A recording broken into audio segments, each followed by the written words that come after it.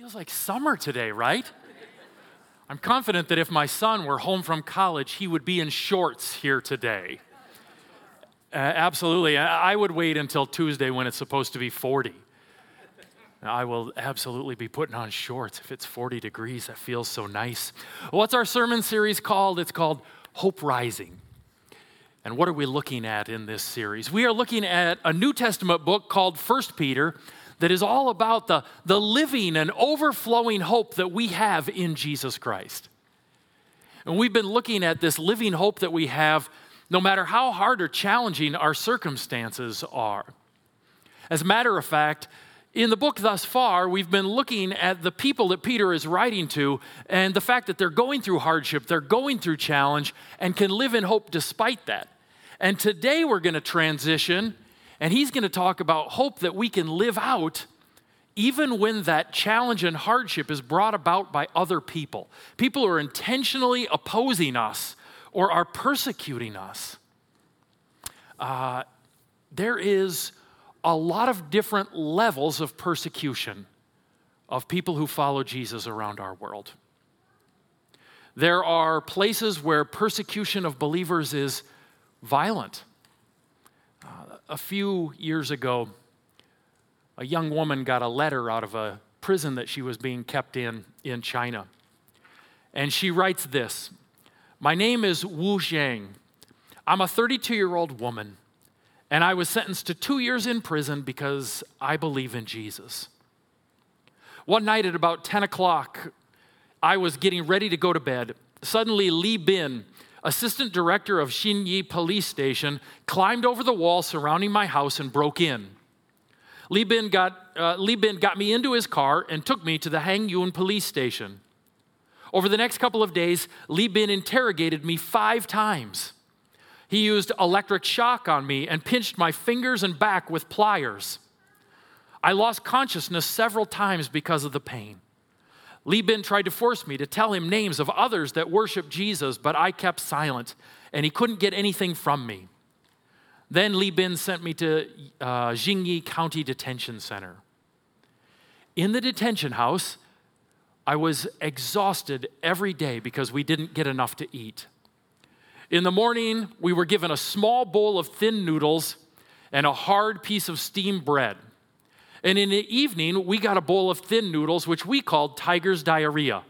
On April 19th, Jingyi County Police sentenced me to be in prison for 2 years for associating with cults and breaking the law.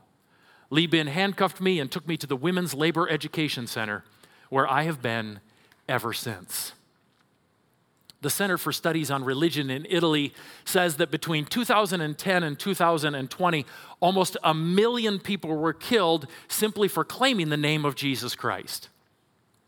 That same center estimates that there are 600 million Christians who live in places where it is illegal, even punishable, just to be a Christian.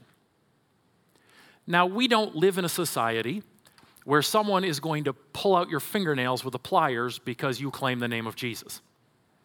But that doesn't mean that there aren't times where we face opposition, where there are times where we are mocked for the faith that we have in Jesus Christ. How do we handle it when a coworker pokes fun at us because we stand with Jesus and for what is right? How do we handle it when family members talk about us behind our back because we're the weird Jesus people in the family? How do we handle it when people exclude us at school because we've shared with others at our school the work that God has done in our life and that Jesus has saved us? How do we handle that kind of opposition? When we're mistreated or persecuted for what is right or for the sake of Jesus' name? That's what our passage today is all about. 1 Peter chapter 3, you can turn there with me in your Bibles or on your devices. 1 Peter 3, verses 13 through 22. And we're going to look at 5 different ways that this passage tells us we can live with hope in the middle of people mistreating us because of our faith in Jesus. When people are opposed to us, how do we live with hope? First, be devoted to doing what is good. Right? Be devoted to doing what is good. As all of the evil takes place around you, some of it may even be aimed at you. 1 Peter has reminded us again and again that we are supposed to just heap up more and more good with our life. Verse 13 says, "Now who is there to harm you if you're zealous for what is good?" What does he mean when he says, "Who is there to harm you?" He's about to tell us there are people who will harm you. He's saying here that the general response to doing good is positive. If you do good in your life, the general response from most people is going to be positive to that good. Hasn't that been your experience? When my wife and I first moved into a house in St. Paul, we were a young couple with no kids, and there was a young couple that lived next door to us that had a newborn. And the dad in the family tore his ACL one winter. And so my wife and I went over and we shoveled their walkway and shoveled their driveway that whole winter. Mostly it was my wife that did that. She's a nicer person. What was the response from that couple to the good that we did? It was very positive. And in general, when we do good and show love, the response is going to be positive to that. And that's what he's saying here. We're to be people who are totally devoted to doing good. And in general, the response to that will be positive. As a matter of fact, what's the word used in this verse for our commitment to doing good? We are to be zealous. What does that word mean, to be zealous? It means to be obsessed. We are to be a people who are obsessed with doing good. As the world around us is crumbling into evil, Jesus people are to be totally obsessed with doing good in everything. Even when people mistreat us, we are to come back and not respond with evil for evil, but overcome evil with good, is what the scripture says. What does that look like in your life this week? Being obsessed with good. What is God calling you to in the next few days to live out this obsession with goodness towards others? The first way we express our living hope, even in a world that may mistreat us and be opposed to us, is by continuing to do good, being obsessed with doing good. The second thing that we see in this passage is that we respond to opposition by believing God's promise for future blessing. Verse 14, "But even if you should suffer for righteousness' sake, you will be blessed." Now, the general reaction to doing good is positive. But are there going to be times where people, groups, even society, decide to treat you poorly because you claim the name of Christ and seek what is right? Yes. Yes, absolutely there will be. What do we do in those situations? How can we have hope when people are intentionally harming us in some way for what is right or because we stand with Jesus? How can we have hope in that situation? By remembering that God has future blessing for us. Right? What did he say? You will be blessed. The author of this book, Peter, sat with Jesus one day as Jesus taught a crowd this lesson. He said, "Blessed are you when others revile you and persecute you and utter all kinds of evil against you falsely on my account. Rejoice and be glad." What? Rejoice and be glad when other people are cruel to you? When they revile you, when they speak all kinds of evil against you? How can you have hope and rejoicing in that situation? Jesus says in Matthew 5:12, "Rejoice, for your reward is great in heaven, for so they persecuted the prophets who were before you." How can we be people who live in hope and joy even as there's opposition to us, even as people mistreat us? By remembering God has great reward for those who stand faithfully for him in heaven. 3 different times in this book already, Peter has reminded us that we are simply exiles or sojourners in this world. Our life in this world is a blip compared to the eternity that we have with him. And he wants us to be mindful of that. Not only that, he wants us to recognize that if we will stand faithful for Jesus in the midst of opposition, we are actually building up the blessing of eternal reward in heaven. We are building up greater reward in heaven. This can be a challenging concept if we have a non-biblical idea about heaven. Some people picture heaven as an eternal socialist society in which no matter how we live our lives here on earth or spend our lives here on earth, we all get the exact same thing there. Right? But that is never the Bible's picture of heaven. When the Bible teaches us about heaven, it says that the only way we can get there is by the grace of God. And that grace is only activated in our lives through faith or belief.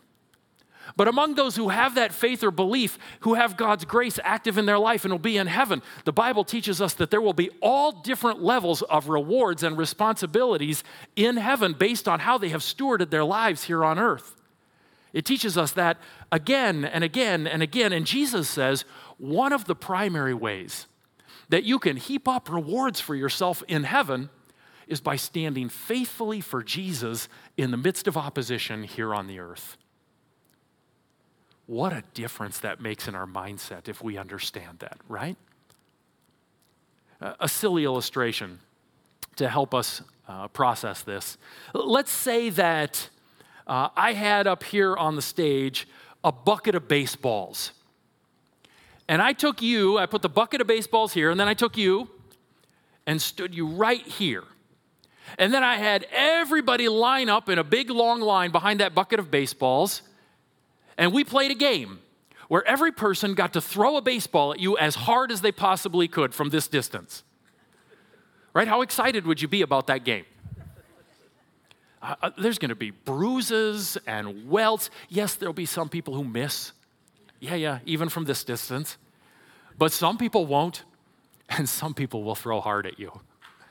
Right? You're not going to be excited about that game that we're playing. But what if I took you off to the side before the game started, and I secretly told you that for every baseball that hits you, next week, I'm going to give you $10,000. And you knew that I was good for it. Right? Next week, every baseball that hits you, you are going to get $10,000 per baseball that hits you. How is that going to change your perspective on this game? Right? You're going to actually be moving to try and get hit by the baseballs at this point. Every bruise, it's still going to hurt, isn't it? And you are going to be so sore this next week, but there's going to be kind of this pleasantness to the soreness, isn't there, in all of that? Because now, as you sit here getting pelted by baseballs, you're not just mindful of the pain, you're even more mindful of the reward. And that's what Jesus calls us to. You're going to have people who are opposed to you, people who persecute you, who say all kinds of evil things against you because you stand for Jesus and you stand for what is right. He says, be mindful of the reward. Great is your reward in heaven, he says. And we need to be mindful of that. So how do we live with hope in a world filled with opposition? By believing God's promises of future blessing. Now, the passage goes on with another way that we live in hope in opposition, and that is to honor Jesus above all people. You want to live with hope in the midst of a world that opposes you? Honor Jesus above all people. The next section of this passage says, have no fear of them, those who might harm you or persecute you, nor be troubled, but in your hearts honor Christ the Lord as holy. How can we not be afraid of others mocking us or persecuting us? How can we not care primarily about what they think of us? It's only when we set aside Christ Jesus as Lord in our life. The primary thing that kept me from acknowledging Jesus in my life when I was in elementary school was that I cared a great deal about what my friends thought of me. And I didn't want them to mock me because I was a follower of Jesus. And so I never talked about it, never admitted it when I was in elementary school. Why is that? Because I had set aside my friends as Lord in my life. I would never have put it like that in elementary school, right? But ultimately, my behavior was being based upon what they thought of me. They were Lord in my life. And the only way that we can be a people who don't care primarily about what others think of us or what they might do to us is to set aside Christ as Lord. The only way that we can be free of caring primarily about what others think of us is by finding someone that we can put at the center of our life who we care more about, where we care more about what they think of us. We can never be free of that care of what people think of us by trying really hard to not care about their care for us, right? That just doesn't work. Right? We can never be free by simply saying, well, I'm just going to work at not caring about what they think of me. No, we have to find a replacement where we care more about what that replacement thinks of us than what they think of us. When I was 15, I started dating Erica. Way too early to start dating, right? But it worked out for me. And in the midst of that, all of our dates early on were in group settings. We went to youth group functions together.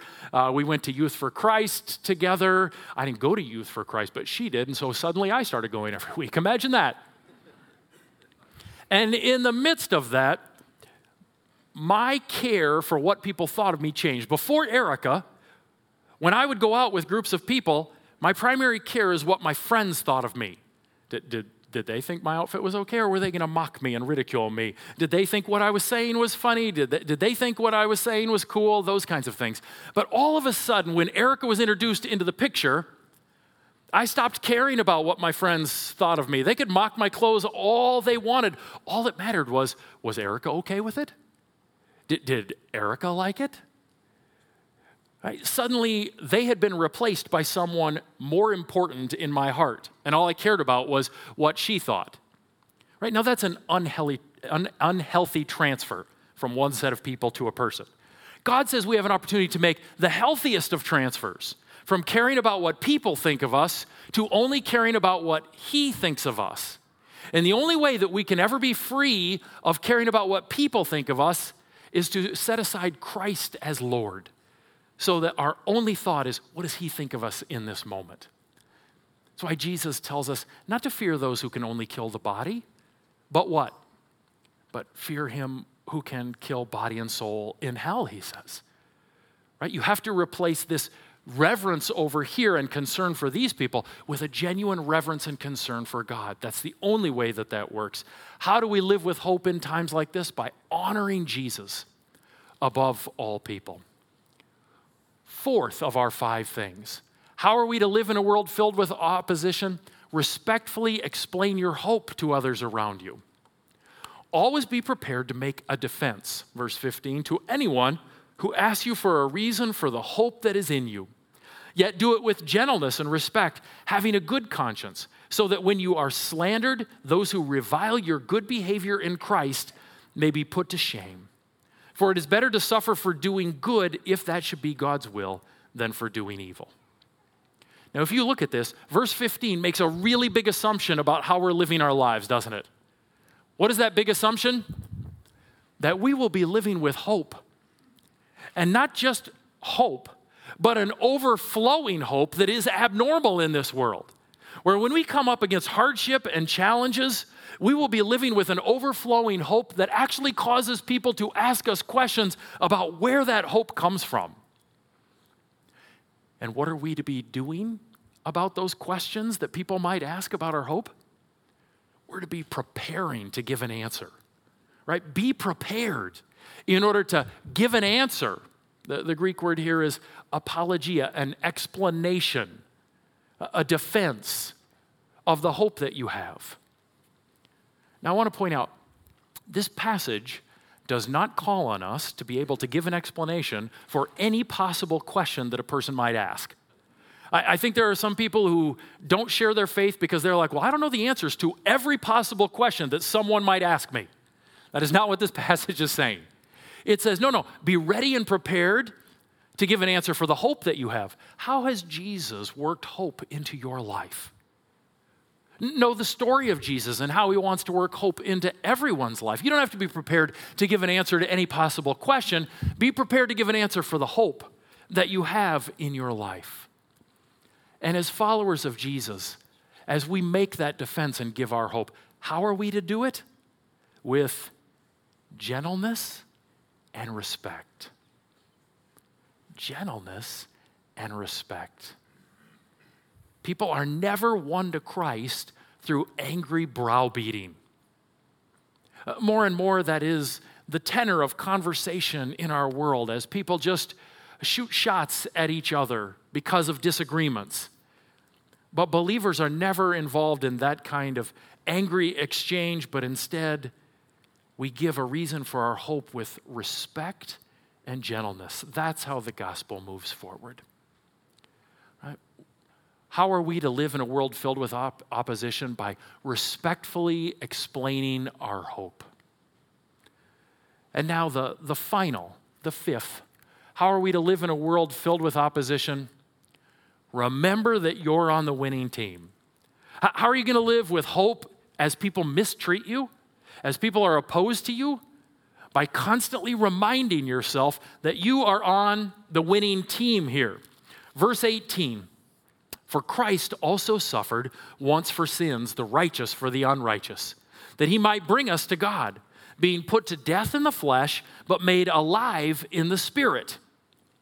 It's easy when people are mocking us or ridiculing us or persecuting us to feel defeated. And here in 1 Peter, what we see is it was possible that people would have felt a great deal of defeat when Christ was suffering, when Christ died. But ultimately, how did Christ's story work out?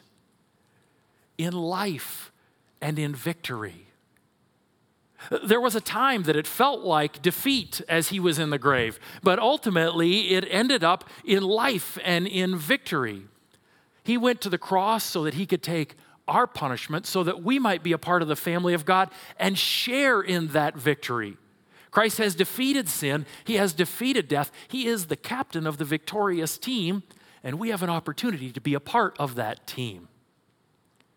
His victory, I think, is what verses 19 and 20 are about as well. They say, in which, so in the realm of the Spirit, he went and proclaimed to the spirits in prison because they formerly did not obey when God's patience waited in the days of Noah, while the ark was being prepared, in which a few, that is 8 persons, were brought safely through water. What in the world does it mean when it says that he proclaimed to the spirits in prison who were disobedient in the days of Noah? Martin Luther, the famous reformer, said, there is no more obscure passage in all of the New Testament. He said, its meaning has never been determined. So I'm not about to tell you that I have unraveled this after 2,000 years of people debating what this possibly means. But here are the 3 best explanations in my mind of what it means that Jesus preached in the Spirit to the spirits in prison who were disobedient in the days of Noah. First, some people believe that this means Christ the Son of God went in the Spirit and actually spoke through Noah to those disobedient people in Noah's day. Right? So here it is Christ spiritually speaking through Noah to those people in Noah's day. Second explanation is that Christ went between his death and resurrection and went and proclaimed his victory in Hades, the holding place of the disobedient. He went and proclaimed his victory to those people and their souls who had been disobedient in the days of Noah. And so he goes to the holding place of the dead and he proclaims his victory to them, those who had been disobedient in the days of Noah. The final possible explanation is this. Christ proclaimed his victory and their defeat to the confined evil spirits who disobeyed and did unnatural things with the daughters of men in the days of Noah, as described in Genesis 6, 1 through 4. And these evil angels are kept in confinement. Now, we're getting a little in the weeds here, right? But it is that last interpretation that makes the most sense to me. That Christ went, perhaps between his death and resurrection, and proclaimed his victory and their defeat to those evil spirits, to those disobedient spirits who were disobedient in the days of Noah and did unnatural things with the daughters of men. Angels being in confinement is something that the scripture speaks of other places, perhaps even these disobedient spirits. Jude chapter 6 says, "And the angels who did not stay within their own position of authority, but left their proper dwelling, he has kept in eternal chains under gloomy darkness until the judgment of the great day." This same author, in his next book, 2 Peter chapter 2, verse 4, says, "For if God did not spare angels when they sinned, but cast them into hell and committed them to chains of gloomy darkness to be kept until the day of judgment." I like this interpretation of Jesus proclaiming his victory to those sinful, those disobedient angels for a couple of reasons. First of all, this word spirits in the New Testament is used almost exclusively about angels and demons and very rarely about the souls of people. Second, this idea of prison that is mentioned here corresponds much better with the condition we see of these disobedient angels than anything we see of souls that are awaiting judgment. And so this would be my guess. But again, let us recognize that for 2,000 years, the brightest minds, the most spirit-filled people in the church have said, "I don't know." And so let's be very careful about building major theology about passages that are significantly unclear. But if I'm right, then I think this fits with the theme because Jesus is declaring his victory over his enemies. Just as you might feel defeated when you're being persecuted, but need to recognize that you have victory in Christ. So Christ looked like he was defeated in the grave, but during that time was actually proclaiming his victory to those who had been disobedient. To his enemies, he was declaring his victory. And it is a reminder to us, just as Christ was ultimately victorious, we can be ultimately victorious, no matter how hard things look when people are being terrible to us. Now, we can be a part of this victorious team that Jesus is the captain of, right? This has been all about his victory, but we can be a part of that team. And the final two verses say this: baptism, which corresponds to this, it corresponds to that salvation through the ark there, now saves you. Not as a removal of dirt from the body, but as an appeal to God for a good conscience through the resurrection of Jesus Christ, who has gone into heaven and is at the right hand of God with angels, authorities, and powers, having been subjected to him. I'm sorry, did that passage just say baptism now saves them? Anyone? Oh yeah, it's right there on the screen, isn't it? Right, what does it say? Baptism, which corresponds to this, now saves you. I'm pretty sure that's what it says there. How does baptism save them?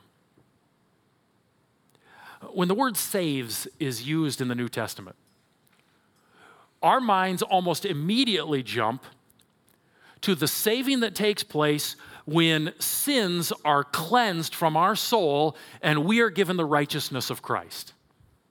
When we hear that word saved in the New Testament, our minds almost always jump to the cleansing that takes place and the removal of our sins. Peter understands that. And so when he writes those words, baptism, which now saves you, he immediately qualifies what he is saying.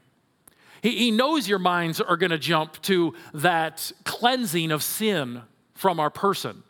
And so he immediately qualifies so that we don't get the wrong idea and says, not removal of dirt from the body. Literally, not removal of filth from the flesh. He says this isn't about the cleaning or removal of sins. He's not talking about a bath here, right? He's talking about the removal of our sins. He says not the removal of filth from you. This isn't that kind of cleansing that takes place. Instead, what kind of salvation is he talking about? Because he tells us right here, right? Not the removal of dirt from the body, but what? But salvation from a bad conscience to a good conscience. Right? He tells us right here, salvation from a bad conscience to a good conscience.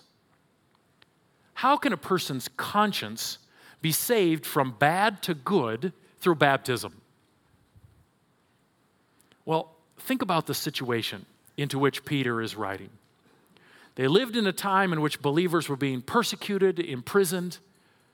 Some believers are even starting to be killed for their faith. And this is all about to get much worse. Many in the early church heard the message of Jesus and converted to Jesus, but then never told anyone about it.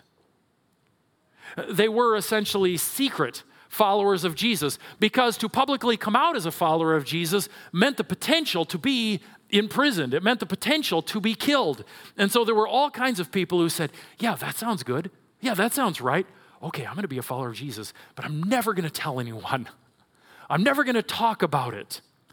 When the authorities bring me before the magistrates and have me pledge that Caesar is Lord, I'm going to go ahead and pledge Caesar is Lord, because I don't want any trouble here. I don't want to be persecuted. Well, it is baptism in which a person came forward before their entire community and said, I refuse to live as one of these secret followers of Jesus. Right? What does Jesus say in the gospel about those who deny him before people? Right? I'm going to deny them before my heavenly Father. And so instead, baptism was that point in which they publicly proclaimed, I'm going to follow Jesus. And I want everyone to know that Jesus is Lord in my life. No matter how many times they drag me before the magistrates and ask me, is Caesar Lord? My answer to that is going to be no. Jesus is Lord, and I proclaim it right here at my baptism in front of the entire community, in front of the entire town. It was through that baptism that a person was saved from a bad conscience. Yeah, I'm a follower of Jesus, but I'm never going to tell anyone. To a good conscience in which their life was all lived in unity. I'm a follower of Jesus in private, and I'm a follower of Jesus in public. And I want everyone to know that I am a follower of Jesus. Peter says, baptism is what can save us from a bad conscience to an appeal. The word here actually means a craving for a good conscience before the Lord. It's an appeal made through the resurrection of Jesus. We have no right to make this appeal for a good conscience on our own. We have no ability to make this appeal for a good conscience on our own. It is only because of the power and the work of Jesus being raised from the dead that we have any ability or any right to come in his name and appeal for a good conscience before the Lord. And those who declare that Jesus is their Lord stand with Jesus in life and in death, and they are those who stand victorious on the winning team. If you look at the very last verse, verse 22, it is all about how Jesus has been elevated above all things. He has all authority. He is ultimately victorious. And at times where we are getting beaten down by opposition, at times where others may be mocking us and ridiculing us, and we begin to feel defeated, Jesus says, I want you to set your mind constantly on the victory that you have in me. That my team is victorious and that you're a part of that team. I hope you heard me use those words, feel and set your mind. We may feel defeated during those times. And the way to battle that is to set your mind on the victory that we have in Jesus Christ. To constantly be spending time meditating on the victory that Jesus has given to us. How are we to be a people who live in a world filled with opposition? We're to be a people who are devoted to doing good, who believe in God's promises of future blessing, who honor Jesus above all people, who respectfully explain the hope that we have to everyone around us. And we are to remember that we are on the winning team.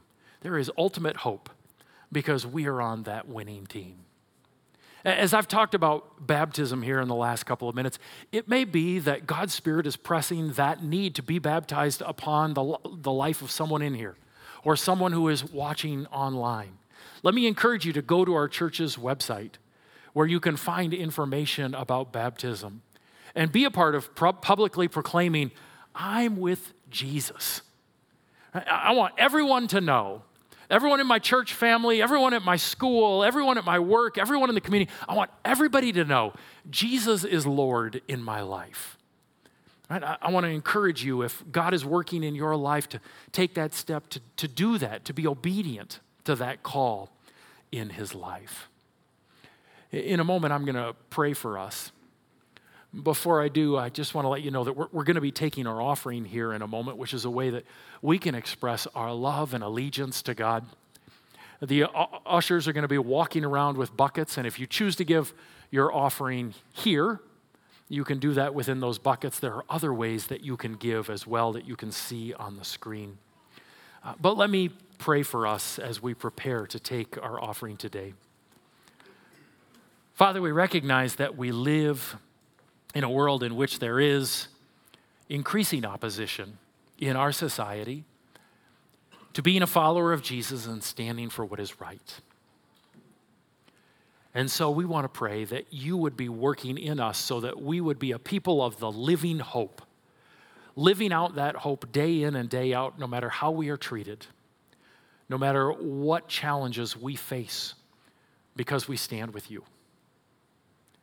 And God, we want to pray for those who face much different, harsher forms of persecution and difficulty because they stand with you. Lord, we pray for faithfulness and for strength in the midst of the trial. Help them, like us, to see the ultimate heavenly reward that is ours for standing with you. We pray this in Jesus' name. Amen.